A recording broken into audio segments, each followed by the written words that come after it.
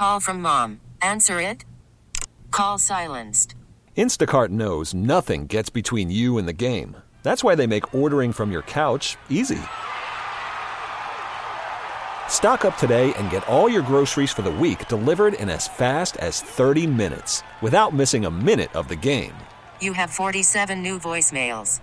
Download the app to get free delivery on your first 3 orders while supplies last. Minimum $10 per order. Additional terms apply. We get it. Attention spans just aren't what they used to be. Heads in social media and eyes on Netflix. But what do people do with their ears?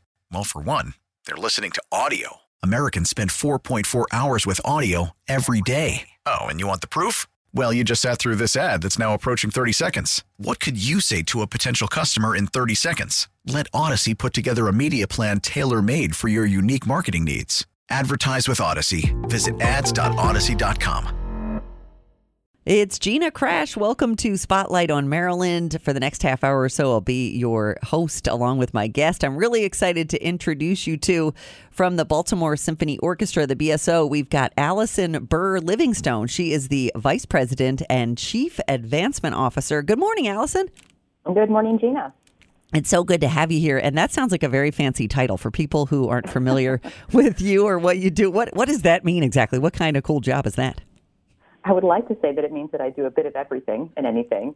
As in, I think every nonprofit job description, the other duties as assigned should always, I think, be first. But very, very simply, I have the pleasure and the privilege of leading a team of dedicated development and fundraising professionals at the BSO who work with all of our supporters, our members, and invite more people to support this amazing organization. I also work with our audience development, with our communications and PR team, so we can be able to get the BSO story and all that we do out to a broader audience. Yes, the liaison, and then the fact that we're speaking today means you're doing a great job at that, because we are opening up our audience to yours and hoping we get more and more people supporting the BSO. Now, how long have you been with the organization? Well, I came back to the BSO in June of 2019. I would say back because I was actually spent several years with the orchestra in the early 2010s doing more specific fundraising. So the opportunity to come back to the BSO when they were at a pivotal time really in the organization's journey, I felt was really important. And it has been a journey even before and then certainly since the pandemic. That's true. That's true, because your timing, it seems like a million years ago, too, thinking about June 2019. But yeah, you guys were going through some budgetary things like we all have been, but that was pre-pandemic. So yeah, if you think back to that, was the pandemic even more challenging in some ways? And we'll get to that question a little later, but it seems to me like that's almost even a greater challenge, isn't it? I mean, it certainly has been a challenge. I would say that because of all that the BSO has been through and the fact that we came together in, I think, really extraordinary ways, it made us stronger and able to pivot all the more quickly when the pandemic first began in March with closures, et cetera. And honestly, because of the journey that we started, despite the pandemic, we've been able to come to an amazing, extraordinary 5-year collective bargaining agreement with our amazing musicians. I think that's the first 5-year agreement in over 20 years for the orchestra. So it really has been, a journey, and I'd say that again, but I think that the pandemic has enabled us and charged us to innovate in new ways and also think about how those innovations are really part of the strategic long-term planning that we had talked about even before the pandemic and social distancing became a reality. Right. Certainly we're going to talk today, technology, access, innovation, inclusion, all of those things had been on our mind more internally, but really, since March of 2020, the world changed, and we've kind of been moving almost even quicker in that direction. Yeah, and those are all important points. The inclusive nature of welcoming more and more people who are able to join online that might not have been able to otherwise, and the stability of the 5 years of maintaining and retaining, I should say, your fantastic talent, your roster, the amazing musicians that you have, knowing that you're not worried about renegotiating every year. That's huge. That you can get on to other matters at hand. And for our listeners who may not be familiar with the Baltimore Symphony Orchestra, can you tell us a bit about your organization? Because you really are a gem. We are so blessed and so lucky to have you here in Baltimore. Oh, no, thank you so much, Gina. The Baltimore Symphony Orchestra, we have been a part of Baltimore for more than 100 years. We were actually founded as a part of the municipal government in 1916. So we are actually not only in Baltimore, but I would note that we serve the entire state of Maryland. We're the largest performing arts organization in the state. We also are so privileged and grateful to be able to have a beautiful second home at the Music Center at Strathmore in North Bethesda in Montgomery County. We're a founding partner of that beautiful facility, and just as we are eager to get back to performances at the Meyerhoff, our home in Baltimore, we are eager to get back to performances at Strathmore in Montgomery County. So we have been creating beautiful music for more than 100 years, in addition to everything that we do on stage, and particularly under the leadership of music director Maren Alsop for the past 14 years. The importance of education and community, I think, has only become all the more seeded into the BSO's mission. So outreach initiatives, we have certainly in Baltimore our amazing and so critically important Orchids program, which is really our most intensive educational initiative, where we are in 10 Baltimore City public schools, really 365 days a year in terms of during school, after school, and a summer program. And then we also have programs like the midweek education concerts, which normally bring 25,000 young people from across the region to the concert hall for potentially their first experience of a live symphony orchestra. So we really try to have an expansive depth and breadth of programming that is as accessible as possible in a traditional environment. And obviously now we are in the business of pivoting for how we can still deliver that mission, albeit mostly virtual for now. Yeah, and pivot was I think one of the words of 2020, and now is still into 2021. It's so important, and I'm so glad you mentioned Orchids, and we'll talk about that at greater length too. And also Maren Alsop, who you mentioned, this in being in her final official year, but you're going to be talking about how she's going to be with the BSO for a few more years to come in a very special way too. We have it's a very exciting time to be talking to you, in other words. So I'm so glad that you're taking the time. And your BSO sessions, I know I had written on my calendar, I'm a huge fan of Wordsmith, and I'm sure you're going to talk about him, the rapper better known as Anthony Parker, about how your BSO sessions are different from what other performing arts organizations are doing during this time, because you guys are doing a great job with that. Of course. No, thank you, Gina. BSO Sessions is, I think, really our flagship concert series right now. It's our only digital concert series in full sense. We have many other amazing things that we'll talk about today, but Sessions is really our core musical output during this time. It's our weekly docuseries. It is a little bit different than I think what other organizations, particularly what other orchestras are doing, because it not only has amazing music, but it really pairs that powerful music with real stories. So it provides a unique look inside one of the world's premier orchestras, and in addition to performance, it's unique interviews, it's conversations, it's documentary content that follows musicians, conductors, composers that are putting that music together.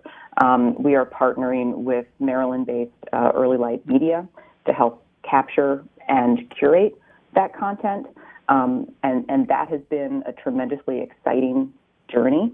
So we're not only calling on our own internal expertise, but again, we're leveraging the power of partnerships, which is really a big part of how the BSO is taking an approach to pivoting in response to COVID. So in addition to the type of content, I would note that what we're really excited about with Sessions is the opportunity to showcase things that people might not normally associate with an orchestral concert at the Meyerhoff. For example, we're using smaller, socially distanced ensembles. That's a reality of what we're having to deal with right now in terms of being extra responsible in response to the pandemic. But as such, we're actually able to perform repertoire that we wouldn't usually. We've also been able to elevate traditionally unheard voices in the classical music industry. For example, we just released earlier in January Forgotten Voices, which features Black composers with works from Jason George, a contemporary of Mozart, Scott Joplin, Hannah Kendall, and other gifted living composers. It really talks about, and I think was a perfect example of what all of Sessions does, which is trying to bridge a gap between untold histories and contemporary classical works. That's very important. And then how can people watch? Because you're actually, it's sort of fundraising in the same way, right? Because you can subscribe to episodes, or there's also a monthly access plan from what I understand. So how can we, for anybody listening to this program this morning, how can they watch these BSO sessions and help, therefore, supporting at the same time the BSO? Oh, of course. Everything that we are doing virtually is available on our new dedicated virtual platform, which is BSO Offstage. So you can visit bsomusic.org/offstage, and everything for sessions is there.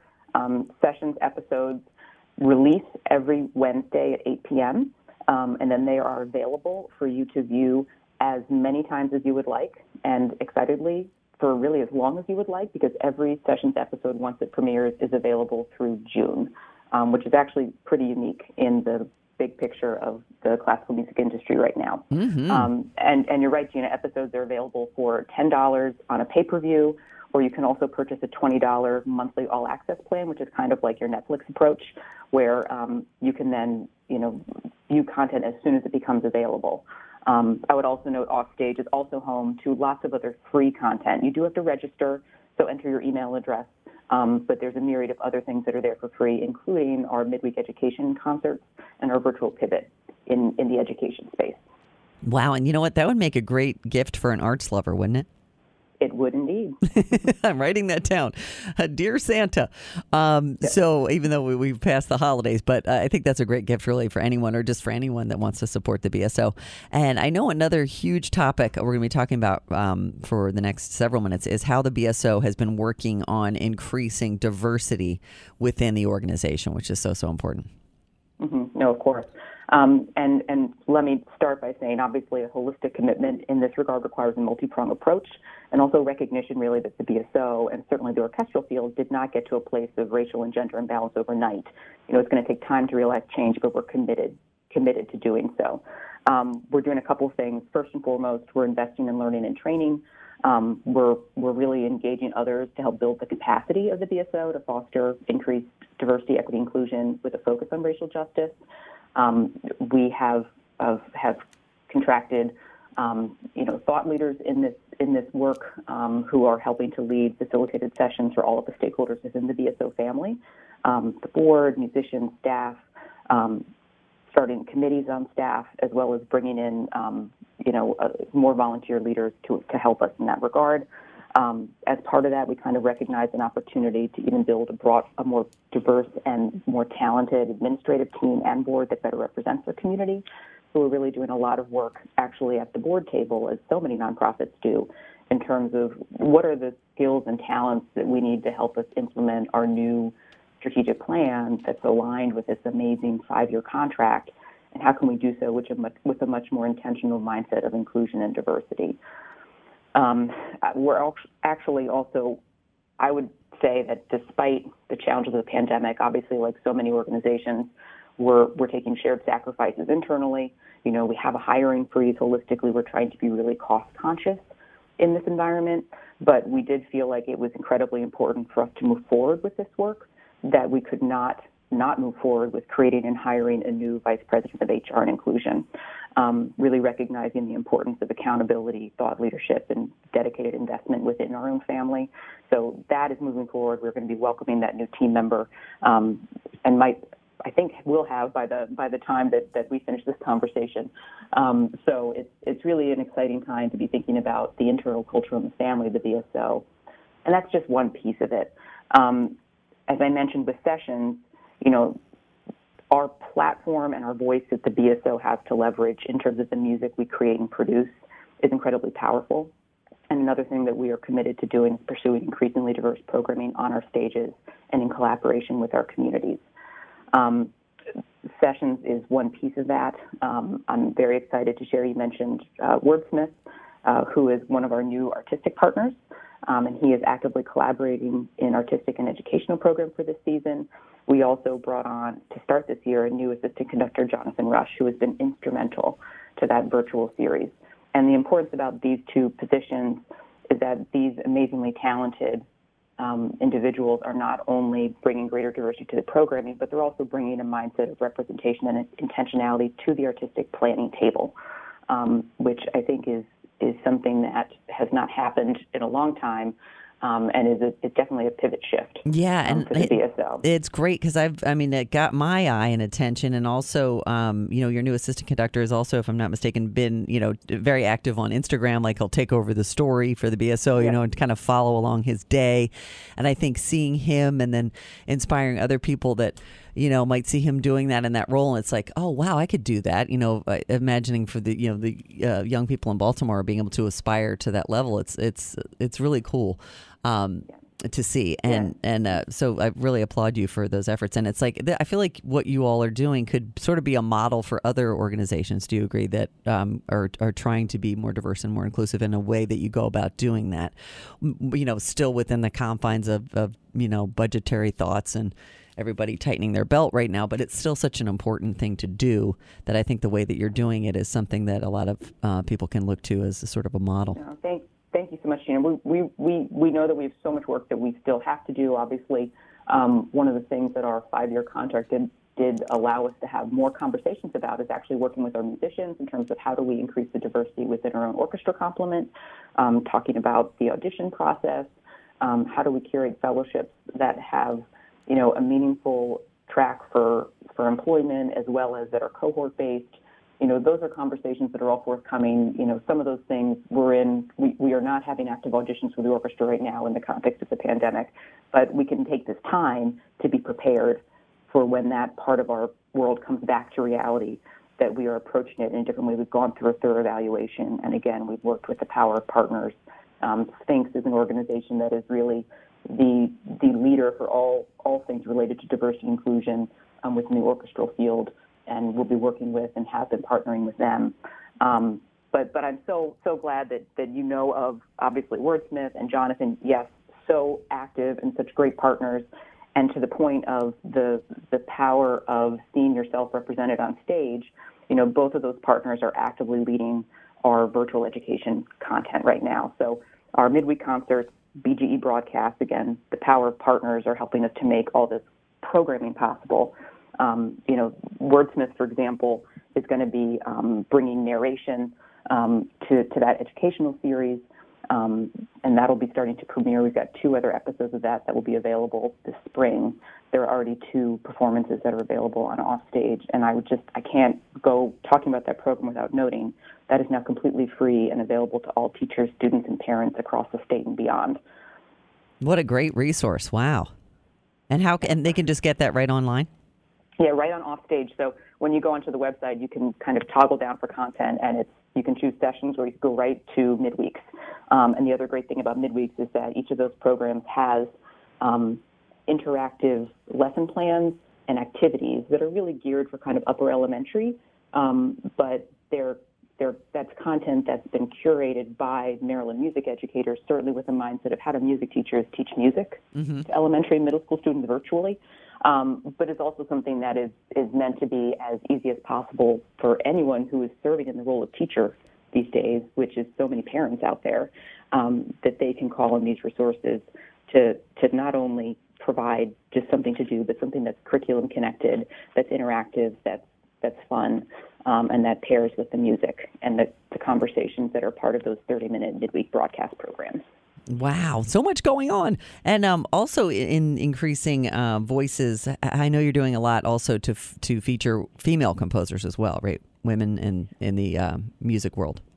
We are. And that certainly has been an important missive of Marin Alsop throughout her tenure. This 2019-20 season that just ended and obviously was interrupted by the pandemic was really all about kind of the year of the woman in many ways.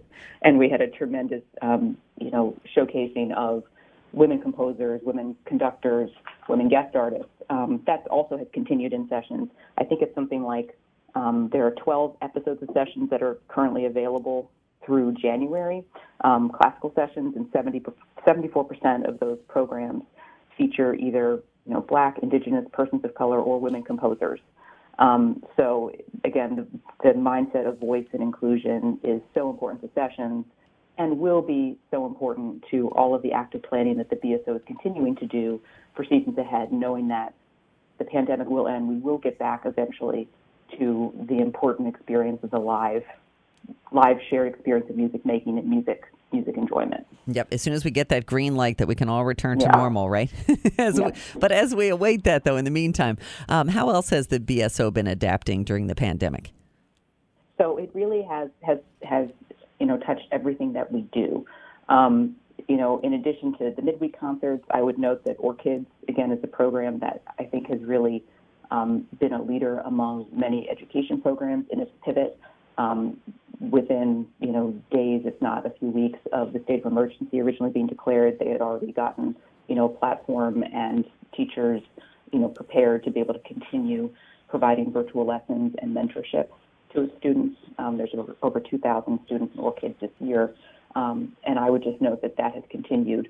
And I think this stat kind of speaks for itself. They had an 87% virtual attendance rate for this fall. And when you think about the challenge of virtual attendance that is happening on a broader school system level with virtual classrooms, I think that speaks to, the fabric that Orchids has created and how they are really able to keep, their students and then their students' families connected and supported.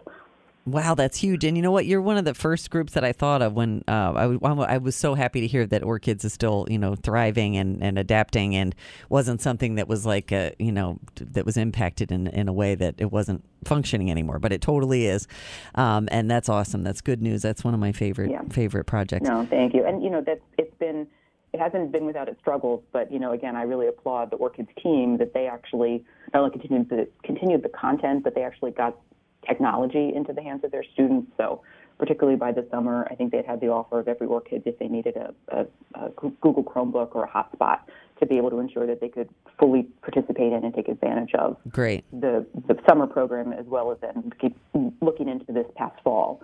So that's been really important. Other things that we've been doing is really, again, creating content that engages audiences in new ways. So, I have to talk about kind of our donors. We've been reaching out to our donors where they are through a number of virtual or personalized events. Part of what I'm so proud of my team is that they have come up with ways to create things that you can touch, taste, see, feel at home while you're enjoying BSO sessions. For example, we do, virtual happy hours and wine tastings with sommeliers, and I think we've become in the business of delivering to every jurisdiction in the region. I have teams who I think spend a lot of the time doing drop-offs, but it's been really fun, and it's again creating that sense of community that is so important, particularly to those who support the BSO and are so used to coming to a concert, right, and seeing their friends that they also see at concerts with regularity. How we can create those connections, albeit over a Zoom screen for now. Yeah. So that's something that's ongoing, and we're always trying to think differently and think out of the box. I see so much of that content. So cool, because we're still gathering. It's just in a different way, but that's so cool that you're still keeping that up. And their love of music is still the same. That never stopped. And the way that you're making it accessible, not only for the donors and supporters, but also, the youth too, through Orchids. So now the big question, and I got the 5-minute warning to us, so we have like 8 million things to talk about in 5 minutes. But when do you think you could safely reopen for visitors? I'm sure this is something you talk about a lot. And why is it so important to support the BSO now more than ever? It is the $1 million question. That's why I saved it for the final 5. I know. And it is certainly the topic of conversation, and obviously thinking about so many different scenarios, right, for when that's going to happen and how that will look. We don't know for sure. Obviously, this is the time we would normally be gearing up for a new season announcement. Obviously, the pandemic has shifted that timeline, but exciting planning is still underway, and we are hopeful for a return to the concert hall, certainly for the full orchestra and at least some audiences by September. But again, we also know that normal might be a new normal, right? It might look a little bit different. So what we're focused on doing is doing the artistic planning to make sure that we are poised and ready when it can happen. Also working on acquiring, kind of the gold star, good housekeeping seal of approval standards for venues when it comes to protocols for cleaning, disinfection, infectious disease prevention. So how we can ensure that, that we're ready to meet patrons when they're coming back. And I think the other important thing to note is that digital accessibility is going to be a constant. We've invested in the cameras. We have perfected kind of this new skill in many ways. Yeah, you have. And that's not something that's just going to go away. I think the option then that people will always be able to kind of experience the hybrid, right, of in-person as well as online is something that is going to be an entirely new view for us moving forward. Yeah, that's a positive from the pandemic for sure. Yeah. And I would say, until that time, and I think the important thing to note is that even when our concert halls are at full capacity, earned revenues from ticket sales, subscriptions, that accounts for just 35% of our annual operating revenue. So it really is the generous support of our community of friends and members, corporate partners, foundations, government partners that make all the difference. And I think really this year in response to COVID, again, we've taken those internal sacrifices, we're tightening expenses, and all of that is to ensure that we can continue to provide meaningful, uplifting, educational, connective, all those, those descriptive words that you can use. It's the power of music. And I think that these times have reiterated to those who already know and to many people who didn't think about it before that music and arts really matter. They really do, yeah. Is the easiest way for people to support that, besides going to bsomusic.org/offstage and participating in your BSO sessions and purchasing them that way, whether they be one by one or monthly, is there also a section on bsomusic.org, your website, where people can just donate in any way they can? Yep, there's a whole section on giving. You can go bsomusic.org/donate. You kind of gave the hyperlink right there. And you can make a one-off gift. You can do recurring monthly charges, super easy. And also, what we are excited to do is, again, to provide access and exclusive, experiences for those members of our community that do support the BSO, because it's so important. And again, it has always been our lifeblood, now more than ever. Yeah, for sure. And what else do you have in the last couple of minutes we got real quick here? Some other exciting things coming up with the BSO right now. So I would just note we've got new sessions episodes that are premiering regularly. On the eve of Valentine's Day, we do have a really special BSO Sessions episode dedicated to love letters, which is going to be premiering on February 10th, and then it gets, again, available all month long. I would also note, you mentioned at the top, this is the last official year of music director Marin Alsop's tenureship as music director. She will be transitioning into an amazing new music director laureate role, which means that everyone will still get to see Marin on the podium for many years to come, as well as her continued collaboration with Orchids. But we have kicked off a retrospective of Marin's amazing 14-year history on social media. We started that with the new year. So every Monday, you can look on the BSO social media pages for a hashtag Marin milestone. And we're going to be building on that with exciting virtual programming, all leading up to our annual gala, which is in June. We will be having the superstar operatic vocalist Renee Fleming joining with us. So again, we're kind of waiting to see what's going to happen with exactly how we can bring people together by June, hoping it will be a different reality, but we're doing it, and there's going to be exciting, amazing music, as well as music that I think gives the appropriate, applause and showcasing of all that Marin has done for the orchestra and for our community. Absolutely. For the last 14 years. Wow. And then Renee Fleming, that's huge. Well, that is so great. Thank you. So please, we'll have you on again, as we get closer to, reopening the world here. Oh my gosh, there's so much more we could talk about too, but I want to thank you so much for your time this morning, Allison. No, thank you so much, Gina. Could I give one last free hotline number? Because yes, this is please. Something that's brand new for us. And I would say that even if going on to sessions, you can't remember to do it just yet, you can always remember to give us a call, because we have a new daily music hotline that you can call into daily for a minute of music and a message from a BSO musician. It's 410-783-8108 or toll free at 888-237-5558. So that's my last plug. That's important. BSO to you, even by a rotary phone. Excellent. And I'm sure that's on bsomusic.org. And you guys, I know, are on Instagram, Twitter, Facebook, LinkedIn, you name it. We'll find you. Thank you so much again, Allison Burr-Livingstone has been my guest this morning, Vice President and Chief Advancement Officer at the BSO, the Baltimore Symphony Orchestra, our treasure right here in town. Thank you so much again, you guys, and thanks for listening. This has been a production of Entercom Baltimore.